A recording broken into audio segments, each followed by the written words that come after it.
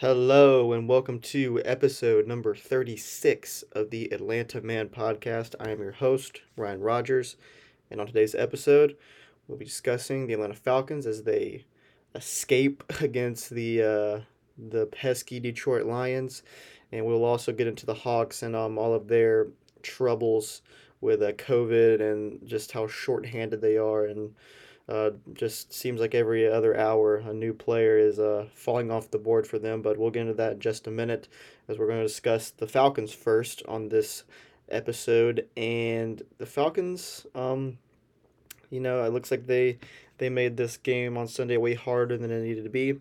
They were up against the Detroit Lions, who hold a record coming into this game of 2-11-1. So not a good record for them at all. They've been one of the worst teams in the league all year. But as of late, they've won some football games. They beat the Cardinals last week, 30-12, in a huge upset win, and then 2 weeks before that, they got their first win of the year against the Vikings. And the Lions are a team. They really haven't been good this year, but they have played all their opponents pretty close and have been have had a lot of fight in them. That's the way I'll put it. Because they throughout the entire season they've kind of lost in heartbreaking fashion in very close games over and over again.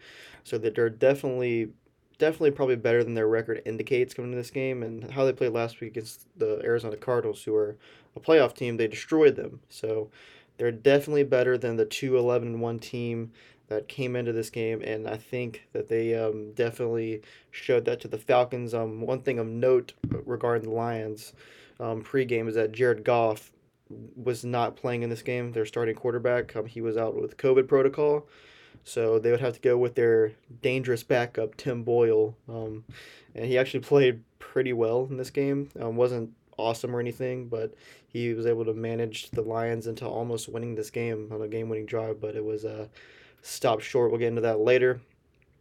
But we'll get into the happenings early on in this game. Falcons get the ball first in this game. They can't do nothing, can't get any points out of it. End up having to punt it to the Lions. And then the Lions' first possession, they go on a very, very long drive, a 13-play, 54-yard drive that took up 7 minutes and 34 seconds. And they only got a field goal, but a pretty long and methodical drive by the Lions. That's kind of been one of their things this year. They showed they had one last week against the Cardinals where there was like a 13-minute drive, but it only resulted in a field goal again. So I guess that's an issue for them.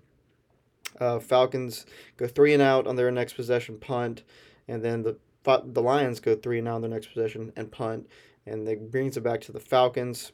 They get one play off before the quarter ends. And it makes it 2nd-and-1 heading into the second quarter, and the Falcons go down the field, and they score on a Cordero Patterson 6-yard touchdown run to make it 7-3 with 10:53 left in the second. And then they punt it back, or they kick off to the Lions, and they go downfield. Another long drive for them, 11 plays, 75 yards, 7 minutes and 9 seconds, this time resulting in a touchdown to Amari St. Brown, their really good rookie wide receiver, who has been very good for them this year. They score with 3:44 left in the second, and that leaves time on the clock for the Falcons to go and kick a field goal. They do that with 1 minute and 4 seconds left. Left a little bit of time on the clock for the Lions, but they weren't able to do anything with that. Couldn't get into field goal range or anything, so that left the score tied at 10 at the half. So not the prettiest first quarter at all for the Falcons. Offense wasn't great. The defense, didn't look spectacular either, but just kind of a middling first half, I'd say. 10-10, that's kind of what you expect. Nothing too great on either side heading into the halftime break. So we'll move on now to the third quarter. And Lions got the ball first, 3-and-out, punt it to the Falcons, and they go down and kick a field goal on their first possession of the second half, a 48-yarder from Younghoe Koo with 10:11 left in the third quarter. So it's 13-10 at that point for the Falcons. And then they kick it off to the Lions, and they go on a 12-play, 56-yard drive for 7 minutes. Another pretty long drive for the Lions. and they resulted in another field goal. They tied the game. Falcons get the ball back and go on a pretty solid drive of their own, 10 plays, 71 yards for 5 minutes, and they score a touchdown. Russell Gage, or rather Hayden Hurst, rather, catches a 12-yard touchdown pass from Matt Ryan. Younghoe Koo's extra point is good with 13:04 left in the fourth quarter. And here is where things get interesting. The Lions kind of kick a questionable-ish field goal. Another pretty long drive for them. Um, this one isn't even pretty long. This is their longest one of the game. A 17-play, 66-yard drive that took up 10 minutes and 26 seconds of the clock. And they get the ball to the Atlanta 8, or Atlanta 5 actually, on 3rd and 2. They lose 3 yards on the play, and it's 4th and 5 from the 8 with 2 minutes and 38 seconds left, and they kick a field goal, which is interesting because it actually somehow worked out for them as in regards of getting the ball back. But that's just kind of a bad call and kind of seems out of character for Dan Campbell, the Lions head coach. He seems to have erred on the side of aggressiveness this year with, not a very competitive team. You kind of just go for the win. And they did not do that here. Kicking a field goal at the 8-yard line with 2 minutes and 38 seconds left in a game where you're down to touchdown is pretty bad, I'd say. I know it kind of worked out. We'll get into that in a second of how it worked out, for at least for a couple seconds for them. But yeah, that's kind of interesting. I can't recall the timeout situation at the top of my head. I think the Falcons had all 3 timeouts, and I think the Lions only had like 2. I wish I knew that, but I don't know the timeout situation off the top of my head. But anyway, either way, um, just a very interesting call. So, kick a field goal, and they kick off to the Falcons. Regular kickoff. They didn't try an onside kick. Just regular kickoff and a touchback. And the Falcons, they tried to falcon this up really, really hard. And they did falcon it up for a little bit. So, drive starts. Cordero Patterson has a 3-yard gain.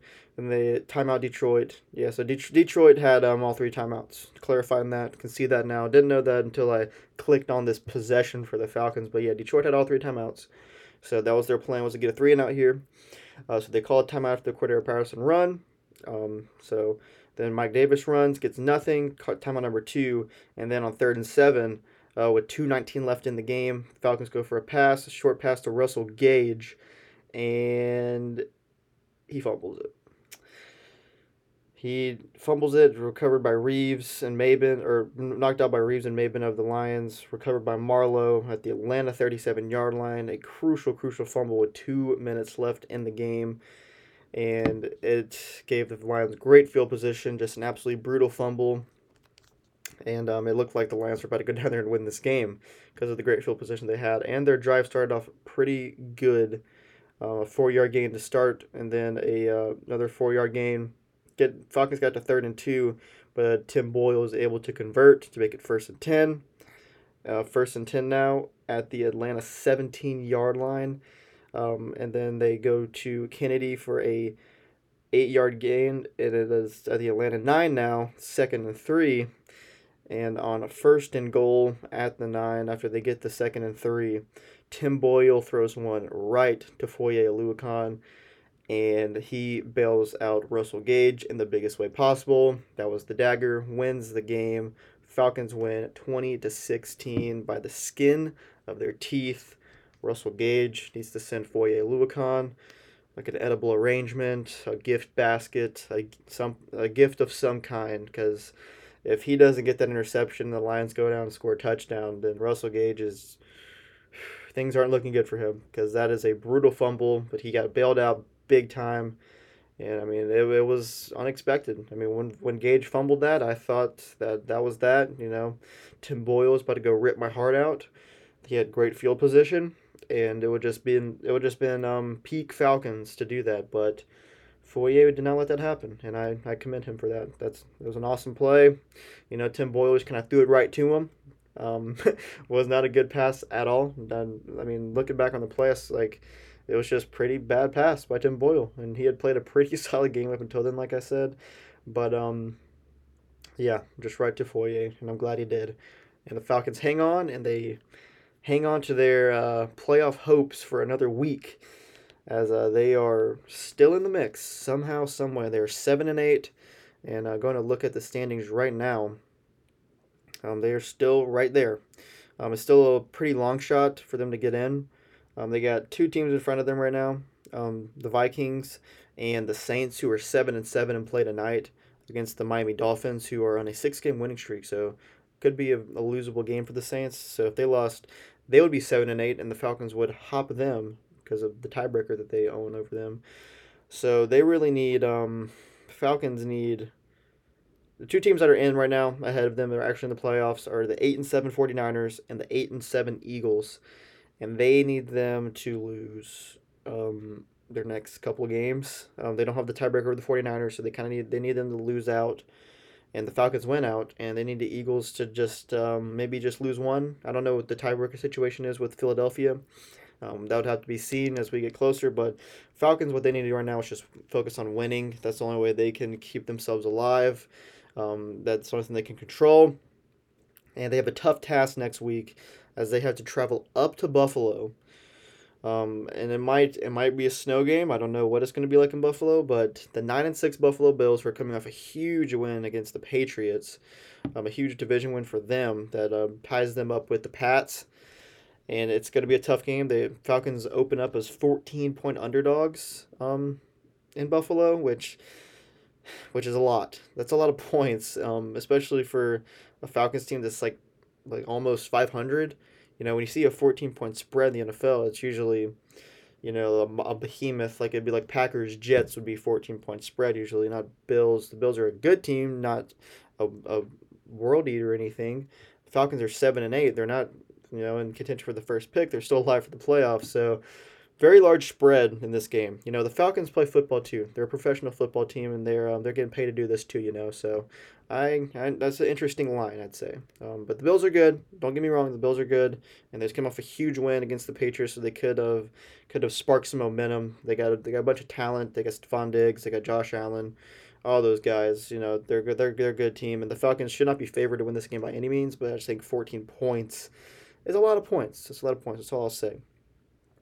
So, moving on from there, we'll kick the Falcons stuff to the curb, and I'll let you know next week if they're still alive for the playoffs, because it's kind of just been like a running joke for the past 4 or 5 weeks that this Falcons team, they're right in the playoff mix, and I'm just kind of expecting them to completely collapse and fall out of it, and they just haven't done that yet. They've done just enough to stay in the mix.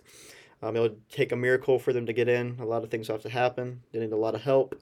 But there's 2 games left in the season, and you're still alive for the playoffs. So that's it's kind of what all you can ask for with a team like this. So, move on to the COVID ravaged Atlanta Hawks. A lot to talk about with the Hawks. So we will get. Well, so I don't even know where to start really with them because a lot has happened last week. So last time I recorded, their game against the Cleveland Cavaliers got postponed due to COVID. One of the COVID cases that caused postponement for that game was Trae Young. So that was last Monday, I believe, when that game got postponed. They did play 3 games this week, and they went 1-2 with just kind of half of their roster. Right now, I'm just going to go ahead and list all of the players that are currently under health and safety protocols. Here we go. Trae Young, John Collins, Kevin Huerter, DeAndre Hunter is out, but now with COVID, he's just out with injury.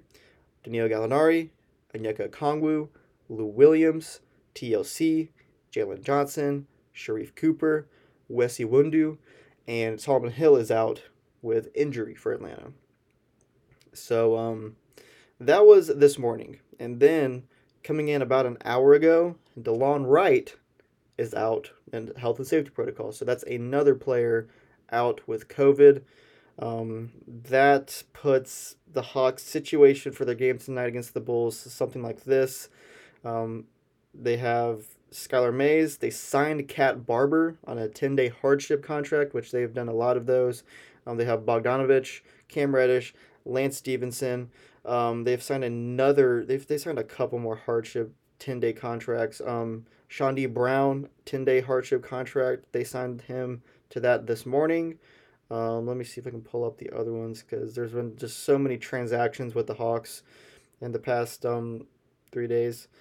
But yeah, it says with Shandy Brown signed to the Hawks, they will have 23 players on their roster, which is, I mean, you're reaching the MLB limit of 26, and this is basketball. You know, obviously not all these guys are playing, but you know, like it's the fact that they've had to sign 23 players to their active roster this season is pretty insane. You know, I really don't need to get into all the 10-day hardship contracts. You know, Cat Barber, Shandy Brown, they signed Wessa Windu to one, and he got COVID. Lance Stevenson is on one right now. You know, the probably probably familiar with Lance Stevenson. If you're not, he's the guy that blew in LeBron James' ear about 10 years ago or so, a pretty long time ago. But yeah, at any rate, the Hawks have a ton of players out with COVID, and pretty much their best players, some of their best players, Trae Young, John Collins, their two best are out. Kevin Herter out, Gallinari out, Okongwu, who they just got back, is out. Which that's kind of got overshadowed in all this COVID stuff is that Onyeka Okongwu actually returned from his labrum injury this week, and Bogdanovich returned from his injury as well on Wednesday. So we'll get into that now. Against the Orlando Magic, the Hawks played on Wednesday night. The Magic are also pretty beat up with COVID, so it was just kind of like I don't even know how to put it, just a battle of the replacements, the backups. Don't know how to put it. The Hawks still had talent on the court for sure. John Collins was able to play in this game. They had Cam Reddish, like I said, and Onyeka Okongwu came back. Bogdanovich came back. So yeah, the Hawks still had some talented players on the floor for sure, but they were not able to pull this one out against the Magic. They dropped it 104 to 98. Um, Cam Reddish had a very good game. 34 points for him, 6 of 10 from 3, 11 23 from the floor. Collins was good, 28 points on 9 of 17 shooting. He hit 3 threes, had 12 rebounds. Really good stuff from him. As far as Okongwu went, 19 minutes for him. Again, like I said, he just got back from his labrum injury, so he is on some kind of limit or minutes restriction. He had 8 points on 2 of 3 shooting and 7 rebounds, which is pretty solid in just 19 minutes. So yeah, definitely like a solid debut to the season with him. Plus 12 in the plus minus category, which was tied for first on the team with Bogey, who also returned, and funny enough, Lance Stevenson with a plus 12 plus minus. I'm on 0 of 4 shooting and 1 point. So yeah, Lance was in the game with the right time, I'd say, because he had that plus 12. And like I just mentioned, Bogdanovich didn't have the best game shooting wise, but he did hit some big buckets down the stretch in this game. 2 of 9 shooting, 1 of 5 from 3. Had 6 points and a plus 12 plus minus. So him and Okongwu had a pretty solid-ish returns to the court, I would say. He played 3 more minutes than Okongwu, but it wasn't enough. The Magic prevailed 104 to 98. Franz Wagner rather, had a really good game. Their rookie out of Michigan. He had 25 points, so he kind of carried the load while they were COVID ridden as well. They had to sign some 10-day hardship contracts. They had Admiral Schofield out there for them, who they just had to sign. So yeah, some interesting names were flying around this game. Lance Stevenson, Schofield. Yeah, just a lot of interesting things going on with these COVID games, I guess you could call them. So we'll move on to Thursday night's game against the 76ers. Heading into this game, see if there's any new COVID in this one. I don't think so. Sharif Cooper and Kevin Herter ended up being out for this game with COVID. So those were the 2 new additions to the COVID list in this game. And the Hawks actually pulled out a massive victory in this game. On the road against Philadelphia. Philadelphia had a rest advantage, and they are not ravaged by COVID. Philadelphia's not having the greatest season ever. They're kind of having a middling year, very similar to the Hawks. Obviously, they're without Ben Simmons because he's still holding out and all that good stuff. So, yeah, the Hawks were able to go in here and get a huge win. Kind of a collective team effort. No player had more than 20 points, but they had 6 players in double-digit points, which was very helpful. Collins led the way with 17. Reddish had 18 as well. Those are the 2 leading scorers. Onyeka Okongwu, very solid again in this game. 13 points, 8 rebounds, 6 of 10 shooting. Bogey had big buckets down the stretch in this one. 4 of 17 shooting. He struggled very early on, but he hit some key shots down the stretch in this one. He had 15 points and made one of his 9 3 attempts, which isn't great, but like I said, he made them when they counted, or when they really needed them. And yeah, Philadelphia had a wide open shot for Joel Embiid to tie the game and send it to overtime. And when I mean wide open, it was a mid range shot, and Embiid was wide open, and he cannot get it to fall. And the Hawks hung on and got a really big win against the Sixers. I mean, this was not a game they were supposed to win at all. So being able to go into Philly, who is not terrible, and make them look terrible by them losing this game is something else. So yeah, that was a big win. Big win heading into Christmas as they had their fabled Christmas matchup with the New York Knicks.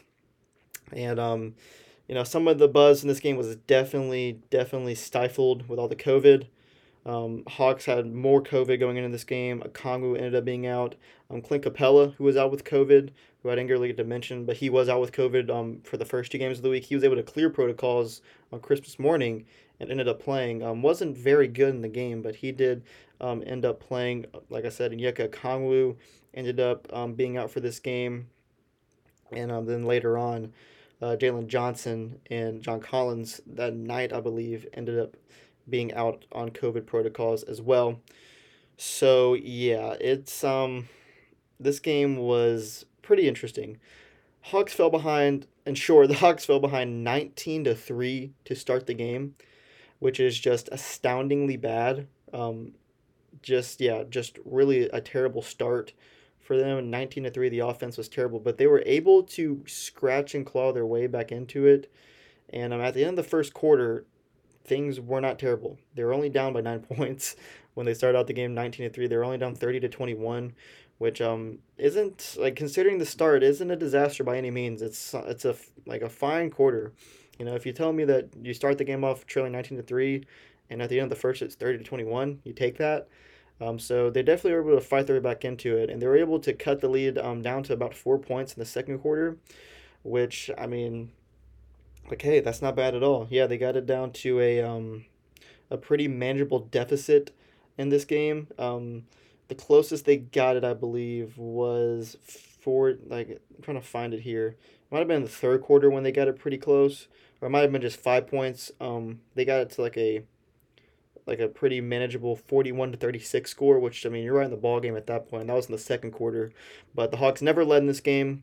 They were fighting from behind the entire game, and the Knicks went on some pretty big runs in the second half, a big 16-4 run in the fourth quarter, I believe, to really just kind of put the dagger in the heart of the Hawks. So yeah, they ended up winning 101-87, but it was just kind of a miracle that the Hawks were able to be in the game for as long as they were, considering the start that they had. Just kind of bad bookends to this one for Atlanta.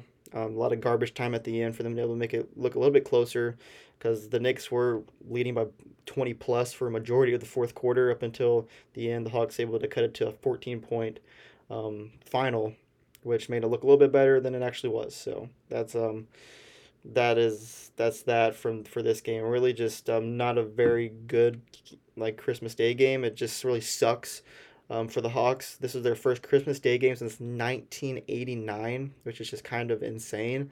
And they were without Trae Young, obviously, without Okongwu, without Herter. DeAndre Hunter's out with injury. There's just a bunch of COVID injuries, all that stuff. Really held the Hawks back in this game and held the offense back. Only scored 87 points. They're really missing Trae Young right now, because it's been noted and it's been talked about a lot how bad the offense has been without Trae Young on the floor this year. Just in the games he has played where he needs to rest, it's bad without Trae, and hopefully they can get him back soon. He's not going to be back for the next game against the Bulls, as the Hawks are going to be down more players tonight. So it's going to be very, very interesting with how the Hawks look tonight against the Bulls. They have a pretty big rest advantage against Chicago, and Chicago has a little bit of COVID of their own. Lonzo Ball is out with COVID for them. I think Alex Caruso might be out with COVID. His might be a regular injury, but yeah, it's not good. So the official COVID report right now for the Hawks goes as followed. Their newest addition, DeLon Wright, out. Kevin Herter, out. Trae Young, out. Jalen Johnson, out. John Collins, out. Onyeka Okongwu, out. Wesley Wundu, out. Sharif Cooper, out. Lou Williams, out. TLC, out. Danilo Gallinari, out. That's all the COVID players that the Hawks have right now. 1, 2, 3, 4, 5, 6, 7, 8, 9, 10, 11 players out with COVID. And they're pretty much the crux of the team, which is bad enough. But when you also consider that DeAndre Hunter is still out with his wrist injury, he's still about 2 to 3 weeks away, and Solomon Hill, who isn't super sexy or anything, but he's like if Solomon Hill was healthy right now, he would definitely be getting minutes for the Hawks. There's no doubt about that. He's out for the year with his hamstring tear, so all things considered, the Hawks roster right now is just there's just not much there. You have Capella back. I mean, you have Cam Reddish, but yeah, I mean, both even like Jalen Johnson and Sharif Cooper, like this would be the perfect time for those guys to be getting some minutes and playing a good bit while everyone's out with COVID, and get them some good NBA experience while they're outside of the G League. But I mean, they're out with COVID, so you can't really play them. It'd be a great time for a Kongwu to ease his way back in from injury, but he gets COVID after playing what, one or two games. And when you got Bogdan, who he's making his way back from his injury, so um, like he'll have a chance to play. Hopefully they'll lift his minutes restriction up a little bit, but they'll have him. They have Cam. They have Capella. They'll be in the starting lineup. I'm assuming Skylar Mays is going to start at point guard tonight, and I don't know what they're going to do at power forward. Let me look here of who they actually have available at power forward tonight, because there's no Collins. So let's see what the Hawks have going on right now. So they have Capella, they have Gorgie Jang. Yeah, I don't know what they're gonna do at power forward tonight. They could go Twin Towers and go Capella Jang if they really wanted to do that. Um, so yeah, it's it's going to be tough. They got Cat Barber and Skylar Mays at point guard. Their wings are Bogdanovich, Reddish, Lance Stevenson, Hill, Ellison, and Brown. Hill, Ellison, and Brown are all of the 10-day hardship guys. So 3 wings of hardship players. And then you have Cat Barber, a guard, as a hardship player. It's going to be very interesting how the Hawks look tonight, because DeLon Wright had been playing pretty well. He played pretty well in the second half against the Knicks, kind of kept Hawks in the game. And yeah, he's a guy that's been pretty solid this year as a backup point guard. He's been getting a little bit of slander, which I don't really appreciate, because I think he's been a lot better than people give him credit for as a backup point guard. But yeah, he had been getting the starts at point guard since Trey had been out, so I guess this is going to be all Skylar Mays now, which, I like Skylar Mays, but I don't like him as our starting point guard. But, it's hard to like anything going on right now with all the COVID and all that's going on with the team. So hopefully they can just survive this, keep their head above water, tread water, if you will, until they can get their guys back. Because when they get everybody back, because now that you have Bogey and the Congo back from their actual injuries, you actually have your roster back, and somewhat from your regular injuries instead of just COVID. And like I said, DeAndre Hunter is about 2 or 3 weeks away. So once you get him back, you have the majority of your guys back, and hopefully everybody else can stay healthy, and maybe you can actually find something when you have all your team together for once this season, which it doesn't seem like they have all been on the floor at once a lot this year. So that's about it for the Hawks. Hopefully the COVID will just relax. The Hawks have been able to keep 8 players, which is the minimum amount you have to play a game is 8. And with all the hardship contracts and all the replacement players, they've been able to do that. So they'll keep playing until they can't, I guess. So yeah, that'll do it for this episode. If you made it this far listening, I really appreciate it. And I'll be back next week, so I will see you in the next one.